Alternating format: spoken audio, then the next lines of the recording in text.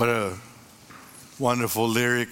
Now your grace is always with me and I'll never be alone.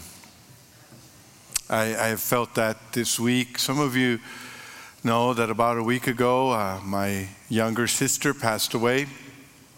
I had the opportunity to be with her in the hospital in Corpus Christi and to pray with her, read scripture, to hold her hand as she was breathing her last breath, and to remind her of God's promises, to let her know that she was loved. And it was a difficult moment, but I believe with all my heart the words that we just sang, that when His grace is with us, we are never alone. And I want to thank you. I want to take this moment to thank you, church, for your support. I preached her memorial service yesterday in Corpus Christi, and throughout the entire week, you have texted and messaged and hugged me and prayed for me and my family, and it just makes the world of difference. I hear people say that all the time. I comfort the grieving and the bereaved, and they always tell me how much of a difference it makes for people to pray and to be present and to say encouraging words, and how I had to experience it myself and to say yes, it makes a difference. I know that I'm not alone. You know, God's presence is real, but sometimes His presence is felt through His people. And so your presence is a ministry of God. Your presence through text, through prayers and hugs and all of that. So thank you for that. And as we've gone through that in this season of Thanksgiving and coming to the Christmas season, I began to think about this idea of a posada. Posada is a Spanish word for inn, the inn, as in a place where you stay. And you might be familiar with the Mexican tradition of posadas. Posadas is something that happens a few weeks before Christmas, especially in the rural places, in villages in Mexico, where people dress up as Joseph and Mary and the shepherds, and they go on the street singing songs, and then they knock on people's doors asking for room for Jesus. And it is already prepared in the neighborhood that these people are supposed to say no. And so someone will open the door, there'll be these people singing songs, people that look like Joseph and Mary and the shepherds, and they'll be singing songs, and then they'll ask, is there room at the inn? Posada. They ask for posada, and they say no, and they close the door. And then later, those people join the procession, and they'll go to the next house, and they'll keep saying no until they come to a house, and it's already prearranged, where finally the person says, yes, there is room, come in. And all these people that have been in the procession will come into the house, and there is hot chocolate and tamales and piñatas, and the kids have these little bags with an orange and an apple and peanuts and some hard candies, and they celebrate. And I think it's an interesting tradition because it has this sense of anticipation, that the Christmas season is more than anticipating getting gifts, but it is this story about someone who came and there was no room for him at the inn. There was no posada for him, and this anticipation of looking for room. So I've entitled our series for this month, Posada. Is there room for Jesus? Particularly today, the question I want to ask myself, because I understand that I have to preach to myself first, is there room for Jesus in my Christmas? Is there room for Jesus in your Christmas? Let's ask ourselves that question today. What space have we provided for the presence of Jesus during this season of celebration? And I'd like to invite you to go with me to our text found in the Gospel of Luke chapter 2, beginning with verse 1. Luke 2, 1 through 7. And the Bible says, in those days Caesar Augustus issued a decree that a census should be taken of the entire Roman world. This was the first census that took place while Quirinius was governor of Syria, and everyone went to their own town to register. So Joseph also went up from the town of Nazareth in Galilee to Judea to Bethlehem, the town of David, because he belonged to the house and line of David. He went there to register with Mary, who was pledged to be married with him and was expecting a child. While they were there, the time came for the baby to be born, and she gave birth to her firstborn, a son. She wrapped him in cloths and placed him in a manger because there was no guest room available for them. There was no posada for them. What an incredible thing this is. When the Son of God came to earth, humanity was too busy, too in a hurry, too crowded to welcome him. When the God of the universe decided to take on flesh, to become man so that he could come and save humanity, humanity had no time, no space for him. And so we look at this story and we're reminded that people sometimes are too busy to notice God's work. The people here in this story were too busy to notice God's work. I've been convicted lately that I'm too busy. God has been speaking to me about that. Now I know that sometimes there are things that are inevitable. There are things that work demands and family situations that demand our time, but sometimes we take on a little extra, don't we? Sometimes we get overcommitted. You're looking at me as if I'm the only one. Okay, I'll own it all by myself. Sometimes we get busy above our means and above our obligation. And I've discovered that it is difficult to see God working when I'm the one that's always working. That it is difficult to see what God is doing when I'm too focused on my doing. And so I ask myself, is there room for Jesus in my Christmas? Is there room for Jesus in your Christmas? First century Israel was waiting for the Messiah. They'd been waiting for him for a long time, for hundreds of years. They had been in exile. And they had returned, and it was never the same again as it had been in the days of David. And they longed for a day, because the prophets had told them that one day a descendant of David would come and reign, and he would make things right. He would restore the former glory of Israel. And now Israel in the first century finds themselves under Roman oppression. There are foreigners that have taken over the land, and they are waiting for the day when God will intervene and he'll bring the Messiah and he will make the people of God what he meant for them to be. They are waiting for that moment. And so in the midst of that, the Roman Emperor Caesar gives an order for a census. We're about to have a census here in 2020 in the U.S., aren't we? And people are talking about it, and there are people busy and getting jobs and encouraging everybody to get counted, and that's a good thing. But when Caesar gives this order of the census, people become occupied with that. Now, thank God that in our census, we can do it online.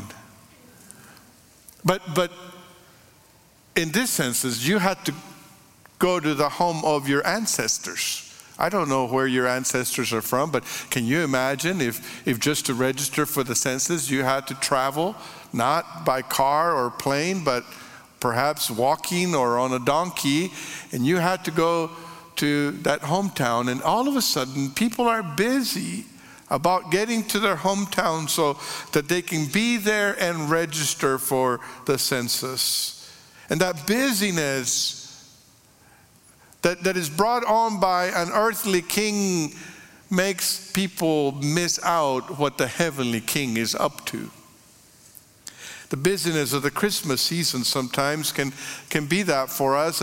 I hear some people when they get to December 26th, they are eager to throw away their Christmas tree, and they're so happy that the Christmas season is over. They're fatigued, they're tired because they've been shopping and they've been cooking, and they'll be going to school Christmas parties and work Christmas parties and church Christmas parties and neighborhood Christmas parties, and they've been decorating and they've been hosting family and they've been traveling, and by the time December 26th comes around, they're just so tired. And I think if you get to December 26 or 27 or whatever, and you are so happy that Christmas is gone, you're tired, maybe you've been too busy. Maybe you have missed something. I see bumper stickers on people's cars that said, "Keep Christ in Christmas." And I wonder what that means for them. I know that some people, what they mean is that they want people at the retail store to say Merry Christmas instead of Happy Holidays. Or they want the courthouse to have a nativity scene, not just a Santa Claus. That's maybe what some people mean. And my question, though, is before we tell retail stores and courthouses to keep Christ in Christmas, are we keeping Christ in our Christmas?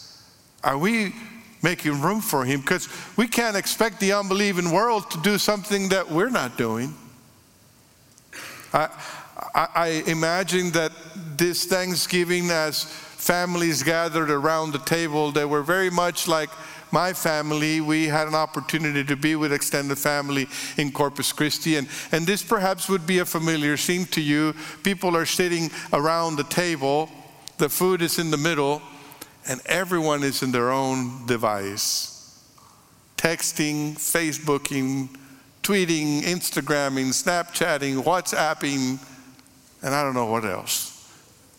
And I think it's so interesting because all of the social networking is supposed to keep us in touch. It's supposed to connect us, and yet it connects us with everyone else except the people in the same room with us. Sometimes that's what happens with God. We're so trying to be connected with everything that is going on. We're keeping up with everything except what is right in front of our face. It reminds me of Mary and Martha. You remember that story, don't you? Mary and Martha were hosting Jesus. What would you do if Jesus said he would come to your house? Would you go out and go to at home and get the best Christmas decorations you could and then pull out your old recipes and say, I'm going to make grandma's recipe. Jesus is coming to my house.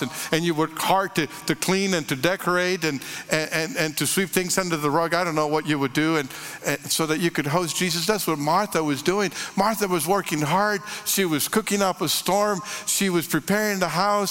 And Jesus showed up, and Mary is just sitting there with Jesus, and Martha can't believe it.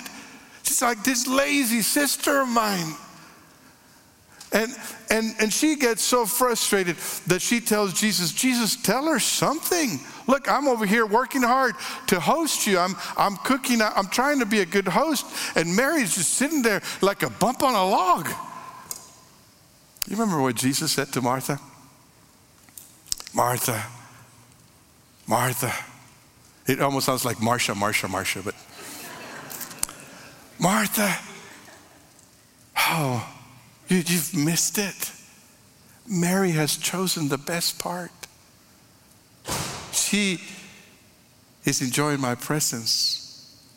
I remember when our kids were growing up and we had birthday parties for them and we were at a little smaller church, and when we made the guest list, we always were afraid that we would leave somebody out and somebody's feelings would get hurt. And so after a while we decided that what we would do is we would just invite the whole church. And so we started doing this big birthday parties for our kids, and we had 60, 70, 80 people at our home. And the preparations would begin that week. My wife would prepare the house, and we would buy the food, and the kids had chores to prepare and make sure everything was clean. There were restrooms downstairs that they could not use because they were clean and they needed to stay clean. And then I would get the grill ready, and people would start arriving, and there were decorations, and there was a cake, and my wife had cooked all day, and the house smelled like great food, and I was outside flipping burgers, and people would eat, and we would blow out the candles and cut the cake and open the presents. And then at the end of the day, we would tell the kids, now it's time for you guys to go to bed, because Mom and I have to clean up. We have to put up the folding chairs and the folding tables and wash the dishes and get ready. And you guys go to bed because tomorrow we have church. And as they were going to bed, not so excited about going to bed, I realized that I had spent a couple of days working so hard to host everybody else, but I hadn't even spent time with the birthday boy or the birthday girl. And I wonder how many times we're so busy celebrating Christmas that we forget to be with Jesus. Too busy, too hurried to sense God's timing. Have you noticed that some people are always in a hurry? They leave the house with their coffee mug and half a bagel, and they get in their car. Have you seen ladies at the stoplight doing their makeup? And they're like, they have an oatmeal cup and they have their mascara thing, and they're trying to drive, and then they're driving fast. Some people pass me. I'm trying to go speed limit, and people pass me kind of frustrated. And then we get to the next stoplight and we stop the same. And in the name of Jesus, I look at them and I go, ha ha. People are in a hurry. They get in a hurry to work, and they get in a hurry to the store, and they try to cheat at the shopping line. It says 15 items, not 50. Right? Trying to go to the wrong lane. Your cart is full, ma'am. You can't go through the fast lane. Everybody's hurrying and getting to places and always in a hurry. And I've discovered that hurry is an enemy of intimacy. Hurry is an enemy of intimacy with God. Is there room for Jesus in your Christmas? You know, Black Friday is becoming a bigger thing. I remember the days that Black Friday was the day after Thanksgiving. And they started maybe at 5 o'clock in the morning or some ungodly hour like that. And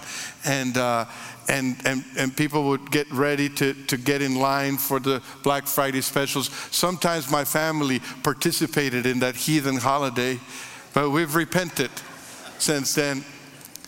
But I've noticed that now it's not the Friday after Thanksgiving.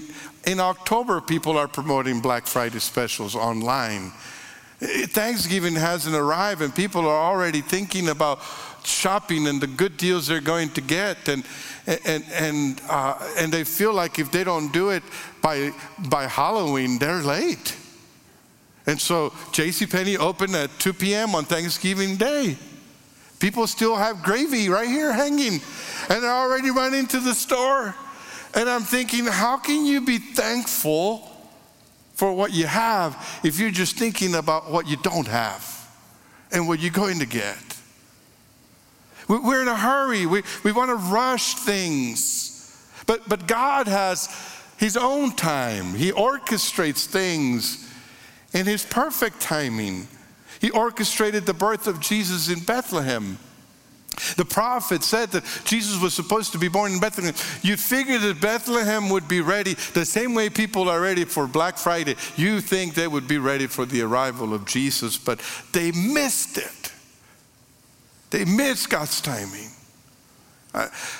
One of our staff families has been making drastic changes to their diet, and they were talking to us about the things they're doing differently, and they said one of the things we decided to do besides changing the foods that we eat is we're not using the microwave anymore. And I thought about it because this month I've given up gluten and I've given up dairy, and I thought, I don't know, I can give up the microwave. I mean, have you ever thought about life without a microwave? Well, life used to go on without microwaves. I don't know how we did it back then, right? You know, God doesn't fit in your microwave. God doesn't fit in our microwave. He's not the God of instant wishes and desires. We get anxious about tomorrow, but God has tomorrow in his hands. Sometimes we want to help God with his timing, don't we? But he doesn't need help. He doesn't need us to hurry him up or to hurry ourselves up. As my sister passed and my mom and I were talking about the memorial services, and we were thinking about Thanksgiving week and when we should do it. And we were thinking about what would be convenient for family and what would be convenient for the church and all of that. And I thought, you know what? This is not supposed to be convenient. It's supposed to be, when somebody dies, it's not supposed to be convenient. We live in such a culture that people try to make funerals convenient. Sometimes God is in the inconvenience. Sometimes God interrupts our plans because he wants to get our attention. I had plans, but God had different plans. Are we so much in a hurry that we could miss God's timing, like Bethlehem did so long ago? Is there room for Jesus in your Christmas? Is there room for Jesus in our Christmas? We're too busy, we're too much in a hurry, and we're too full to receive God's presence. That's one of the things that's difficult about Thanksgiving meals, isn't it? Is that there is this table of beautiful desserts, and before dinner starts, I scope out that table, and I know exactly what I'm going to get. It's like a little piece of heaven on earth. And the problem is that after you sit down to eat the turkey and the green bean casserole and the dressing and all of the other great things, then you come to the dessert table and you're too full. That's horrible, to be too full for dessert. There should be a law against that. Are we too full for Jesus? Is there room for Jesus in our Christmas? When Jesus was born in Bethlehem, there was no room for him. Elizabeth Elliot wrote a hymn, "Thou didst leave thy throne and thy kingly crown when thou camest to earth for me, but in Bethlehem's home was found no room for thy holy nativity. Oh, come to my heart, Lord Jesus. There is room in my heart for thee. Oh, come to my heart, Lord Jesus. Come. There is room in my heart for thee." Is there room for Jesus in your Christmas? What are our lives full of? What is it that fills up our lives? Is it worry? Is it anxiety? Is it self-sufficiency? Is it pride? Is it materialism? What fills our lives? Is there space for God's presence? One of the things I appreciate about the Advent season, and you don't hear about the Advent season at the mall or on TV ads, because Advent doesn't sell anything. You can't buy Advent spirit. It is not about shopping or decorating. Really, Advent is about creating space for God's presence in your life. It's a season of reflection, of thinking about the meaning of the coming of Jesus. Our family has celebrated Advent when our kids were growing up. We did it in different ways. We had Advent calendars that we would open up each day. And I remember one year we made this Advent chain out of construction paper, and we had 25 links, and we put it at the top of the Christmas tree, and there were these construction paper links to the chain, and each link had a scripture written on the inside. So on December 1st, we would get together with the kids, and they would tear up that link, and we would read that scripture and think about the expectation of the arrival of Jesus. And then December 2, we would open that second link, and every day that chain got shorter and shorter until there was no more chain. And it was a way of teaching our children Christmas is more than just about the gifts that you're going to get. It's more than what Santa is going to bring you. It is about the expectation, the arrival of a king who was born in a manger. And so however you celebrate Advent, I hope that you create that space in your family with your kids. I know families that light candles every Sunday, and they read a devotional. There are devotional guides that you can get that help you create space this season for reflecting, for the presence of Jesus. I have 2 jars here in front of me. This jar is full of these nice blue pebbles that my wife bought, and they're beautiful. And she bought them so that you can put water in this jar and put a candle in it, and you certainly can do that. And then I have this jar that is completely empty. Both jars are the same size. One of them has pebbles in it. The other one is completely empty. And I wonder if I were to take one of these water bottles, both water bottles are full, and I were to think of this jar as my life filled with concerns and hurry and preoccupations and anxiety and pride and self-sufficiency. And if this bottle represented the Holy Spirit, and I asked God to pour His Holy Spirit into my life, we could pour this water into this jar and fill it to the top, fill it to the rim with this water that represents the Holy Spirit. And once I fill it, I look at my water bottle and it has a fourth left.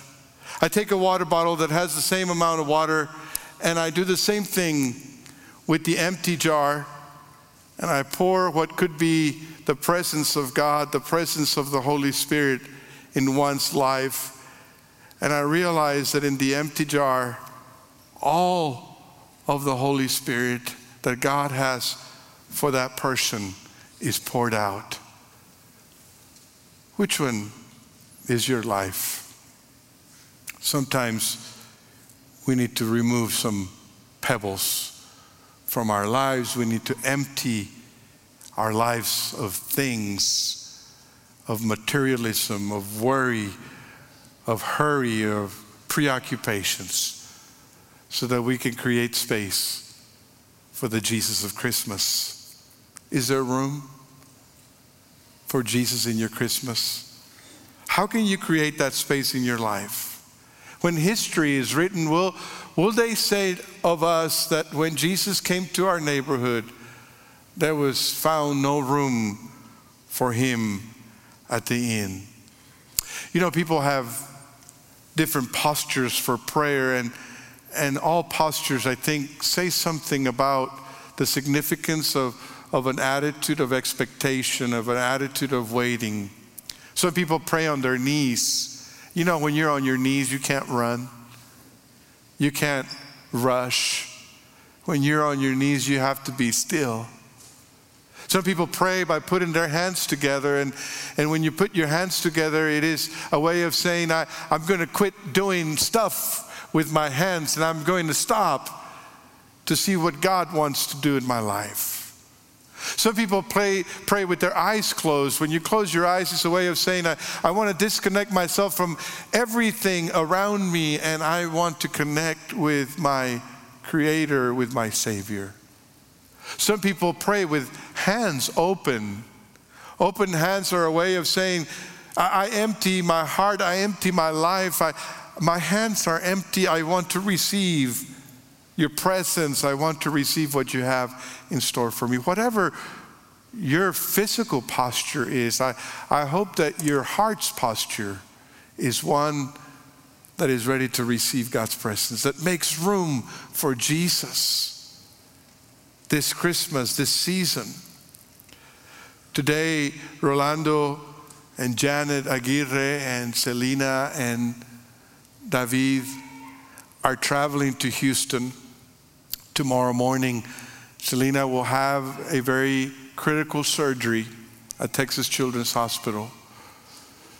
And as the Aguirres have been struggling with this for months and making the right decisions for Selena and trying to figure out what it all means, they found this hospital and this team of professionals that created space in their busy professional lives to care for the 12-year-old Selena so that she could receive the best care possible. And Rolando and Janet are so thankful for that. And they are thankful for the fact that you and I have been praying for them, and they ask for our prayers, because not only do they have access to great medical professionals, but they have access to the great physician, to the God of the universe. What a great thing it is that God creates space for us, that hospitals and doctors create space for patients and children. What a great privilege it is for us to create space for prayer, for Jesus. Somewhere in a little village in Mexico this week, there will be people in a processional dressed like Mary and Joseph and the shepherds, and they'll knock on doors and they'll ask for posada. They'll ask for room at the inn. Some will say no, and someone will say yes. Is there room for Jesus in your Christmas? Would you bow your head with me? Father, we thank you today for the fact that one day you decided to come to earth and to be our Savior. It breaks our hearts to know that when in your love and compassion you came to earth, people were too busy, too in a hurry, too full to receive you. That the Son of God had to be born in a trough where the animals eat because people had no room for him. Oh God, let not that be said of us this season. Deliver us from our busyness and our hurry and our fullness, so that there is room for you in our Christmas. I want to invite you today to respond to God's message, however God has spoken to you. Maybe you want to come and kneel down here at the front and pray. Maybe you want to pray with one of us. I want to ask pastors and deacons to be up here. If you have a need, if you want somebody to pray for you, we'd love to pray for you. Maybe you want to just stay where you are and open your hands and say, Jesus, I want to make room for you this season. There's room in my Christmas for you. Maybe you need to make a commitment. Whatever commitment that is to obey, you make it. Let's stand to our feet and let's begin to respond to God's message to you this morning.